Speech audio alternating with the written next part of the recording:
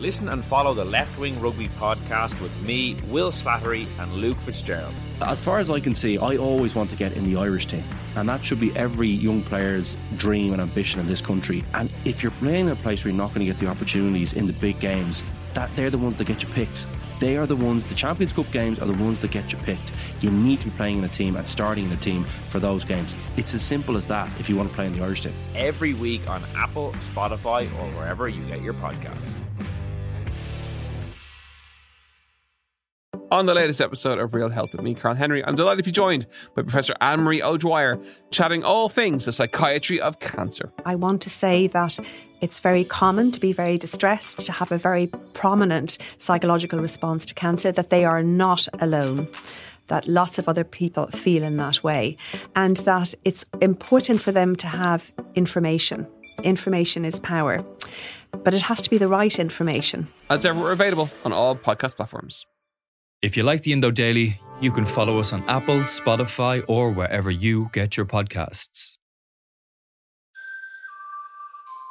Today on the Indo Daily, chasing your losses, Shane Ross's gambling problem.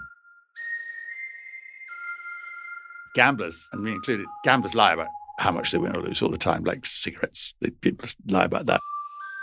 I suppose I was so ashamed of it, and I didn't tell anybody about it. But you always think you'll get your money back.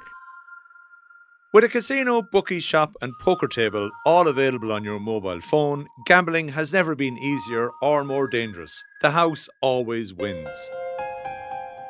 It affected my life and my finances and what I did. And, I got into debt and I had to pay it off. And I'd have lost a substantial sum. I mean, that was far bigger than the average income. Looking back, you can recognise the problem very easily. I bet a lot at that period of time. I went to the races a lot. I played poker a lot. I went to the bookies.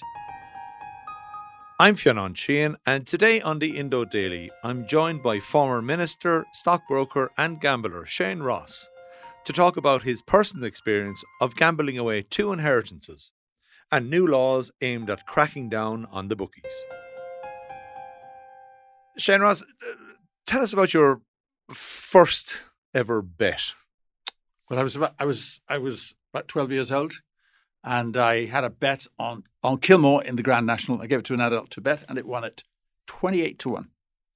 And the second bet I had was the Grand National the year after, which was 1963, and that was on a horse called Carrick Beg, which was caught in the last few strides. But it was, I can't remember the price. I think it was about 20-1. And I had it for a place as well. So the first 2 bets were really successful. And from there, then that adrenaline rush as a kid and heading into your early teens, it kind of caught on with you. Yeah, I mean, I didn't immediately go back to the bookies the next week or anything like that. But I thought this was kind of easy money, and if I studied enough form, I was going to be able to beat the bookies, and that I was awfully clever as well. And then I started betting at boarding school, kind of secretly, because obviously it was illegal, and secondly against the rules. And I used to sneak down to the bookie shop regularly, maybe 2 or 3 times a week, very regularly throughout that period of time as well. So you're in rugby in Warwickshire at and rugby this in point. Yeah, exactly. Kind of. I don't advertise that always. Yeah. And that's where I was. And that was, I can't remember exactly how I did, but I started doing, I think I must have lost money, but not an awful lot because I didn't have an awful lot. But I remember sending off for, and I was underage, obviously, sending off to these tipsters for tips, writing to them. You'd get the magazine, whatever the gambling magazine was at the time, the Horsey magazine, and the advertisements, and the ads would tell you all the great successes these tipsters had. And I started writing to them and getting their tips. And of course, the first one I got won. The first one I got was Salmon Spray, I think, in the Champion Hurdle. And I thought, these guys are telling the truth. They can really do the business. Now, I paid them something, very little, but paid them something for the tips. And then the next horses disappointed me, but I thought it was just unusual. And then, we started losing quite a lot with all these tipsters as well. You went on there. So you go on then to college in Trinity, and again, a whole array of gambling opens up for you. That was extraordinary. And it only opened up to people who were open to it, to be honest. It wasn't Trinity was not a casino at the time. Trinity was a university. But for some people, there was a place called the Junior Common Room in Trinity, just inside the front gate. And people assembled there, those who it was where students sat and drank coffee and did all sorts of things. But there was also card games on all day. And I used to go there regularly, and, you just come in and join a game. As long as you got cash, you were welcome. And that was a kind of, people played all day, and there was a kind of moving people. People, as they lost, they bowed out and other people took their places. And it was a rather strange atmosphere, but there were a few hardened gamblers there. And my memory is that was a kind of permanent fixture of life at the time. It was for me anyway. Yeah. So Trinity College Dublin, your introduction to the casino of life as such. Yeah. But it does then start to become a problem for you in your early 20s, does it? Yeah, looking back, you can recognise the problem very easily. Looking back, I bet a lot at that period of time. I went to the races a lot. I played poker a lot. I did whatever, I went to the bookies, quite often. Kilmartin's up in Exchequer Street, I think it was. I used to go there a lot. And Joe Burns in Leeson Street. I was doing an awful lot of gambling, and gambling every day probably. And I didn't kind of realize, gamblers, I didn't realize really that I was losing a lot of money. I had a bit of money at the time, as I think I said in that piece, that I had a couple of small legacies, a few thousand, but they were kind of quite large amounts for a student at the time.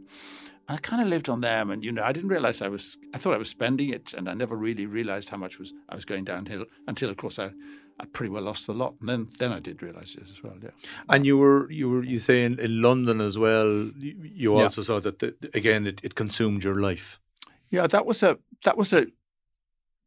strange period. I can't remember the first casino I went into, but I loved it, and it was really, really glamorous and grown up, and I got not quite addicted, because I obviously wasn't in London every day, but I used to go to London quite a lot, and I'd go there, and then I'd go to the casinos, and I'd always be kind of the last person out of the casino at 4:00 in the morning, but I had to, at the same time, I had to get a job, obviously, and I got a job. And I got a job, of course, in the most unsuitable world possible at the time, which is the stockbroking. Financial gambling. Yeah, it was financial gambling, yeah. And I liked financial gambling, and it just fed into this kind of passion I had. And I wouldn't say, I never got onto Skid Row. I was gambling all the time, but I never got, completely and totally out of hand. I'd hate to say that, because I stopped. But it affected my life and my finances and what I did, and I got into debt and I had to pay it off and all that sort of thing. So, and stockbroking was kind of a Mecca and hell at the same time. It was a Mecca in that you could punt yourself, and yet I also got into I got into debt there as well, and I had to pay that off as well. So my life was dominated, I suppose, to a large extent by gambling for several years. And you say. Tell us about the bank manager calling to your home. Well, I wasn't there, so I was lucky. As they say, I'd written a lot of checks, and they didn't bounce them, but they were pretty concerned about the fact that they were unauthorized overdrafts all over the place. And I kind of knew them, and they knew the family, so it was difficult. And I was living in a flat at the time, and I came home one day, and my flatmate said to me, there's been a guy called up here, and he's looking for you. And he said he was from the Hibernian Bankers at the time, and that he wouldn't mind kind of interviewing you, talking to you, et cetera, et cetera. And that was kind of scary. I'd never heard of bank managers calling people's homes before, and he'd been very friendly. But I'd been avoiding him. I'd been ducking him, and he'd been writing me letters, and I'd been ignoring them. So he did call, and that was a bit of a shock. Yeah, that was difficult. Was it straining relationships though? Yeah. Were your family aware of what was going on? Not completely. Or friends? Not complete. Well, my friends would have been aware. Yeah, a lot of them would have been gambling though as well, and so they probably, it's like when you're out every night at the pub, you think everybody's out every night, but in fact, you're the only person who's out every night. And people find themselves in this situation. My friends were all probably gamblers, but I don't think they were gambling to the same extent. And there's a kind of merry-go-round in gambling as well when you're playing with the same people, that the money does circulate a bit. You in one day, you don't lose it all at once. You spend a lot when you win, and then of course, when you lose, you have to find some more. No, my friends were gambling, but nobody. What I was surprised at was my family. I was very mild as a young man, and my family were kind of tolerant of that, and they just accepted I was a bit like that. And I never lost my job. I never went completely over the top. So they didn't intervene in any meaningful way. They would have known what I was doing, yeah, but they wouldn't have actually said stop because it wasn't really affecting them, I suppose. Tell us about the 3-card trick. Oh, it was terrible. It was just sort of like, I was in London, and I was on a kind of gambling spree, I think, and I was wandering past Harrods, and there were guys with a box there, 5 or 6 or 7 of them playing. It was obviously illegal. I knew it was illegal, and there were guys putting money on and winning, and guys putting on money on winning, being paid out. And I actually knew this was a this is a scam. I mean, I heard of the 3-card trick, and I thought these guys are mugs. I mean, I'm so ashamed of it still. I think I was 24 at the time. But the fellas doing it said, "Go on, have a go," And I took money out of my pocket, and I put a note on that. I put a large note down, and they turned it up, and it was the 4 of spades. And I'd seen it. And I couldn't believe this. And to my shame, I said, "I'm going to have another go at this. This is crazy." I did it twice, and the same thing happened. I saw the card. It was the one we were looking for, and it turned up to something completely else. Although I'd put my finger on it after I'd seen it, as it turned. And then, having lost that money, the guys picked up the box, picked up the cards, all disappeared, and everybody just scattered. And 3-card tricks, by the way, I saw guys doing exactly this with a box down at the ploughing championship only 2 months ago. So it is still going on. They're still out there shopping for schmucks. But that it actually dawned on you at that point, then you were literally just glued to gambling on random things. Yeah, I was. I suppose I was so ashamed of it, really, and I didn't tell anybody about it, that I realized there was something I really better stop. But you always think you'll get your money back if you're gambling, you think, oh, tomorrow I'll get it back and I'll start on a good run, etc. So, but I did. I started, very soon after that. I said, right, this has got to stop, and I did, and I started paying back money, and I didn't have any money left anyway. So, how much did you lose? I mean, in modern day terms, what are we talking about in terms of? I really don't know, because are we talking tens of thousands, or hundreds of thousands ultimately? No, because I've got 2 legacies, and they've only, they seemed big to me at the time, but they would have been maybe 10,000 between the 2 of them. Okay. So how much would that be in modern day times? Well, you're still talking quite a lot of money. That's effectively enough to buy 2 houses at that time. You are talking a lot of money. And I'd have lost not all of that, because I've spent some of it. I spent, after I left Trinity, I spent about 6 months doing nothing except enjoying myself. So I would have lost that. It would have been a substantial sum. I mean, that was bigger, far bigger than the average income. So going cold turkey, how did you find that? Did you just decide, I am stopping? Did you find something else to distract you, or how did you get through that period? I just stopped, and I started. It became a task to pay the money back.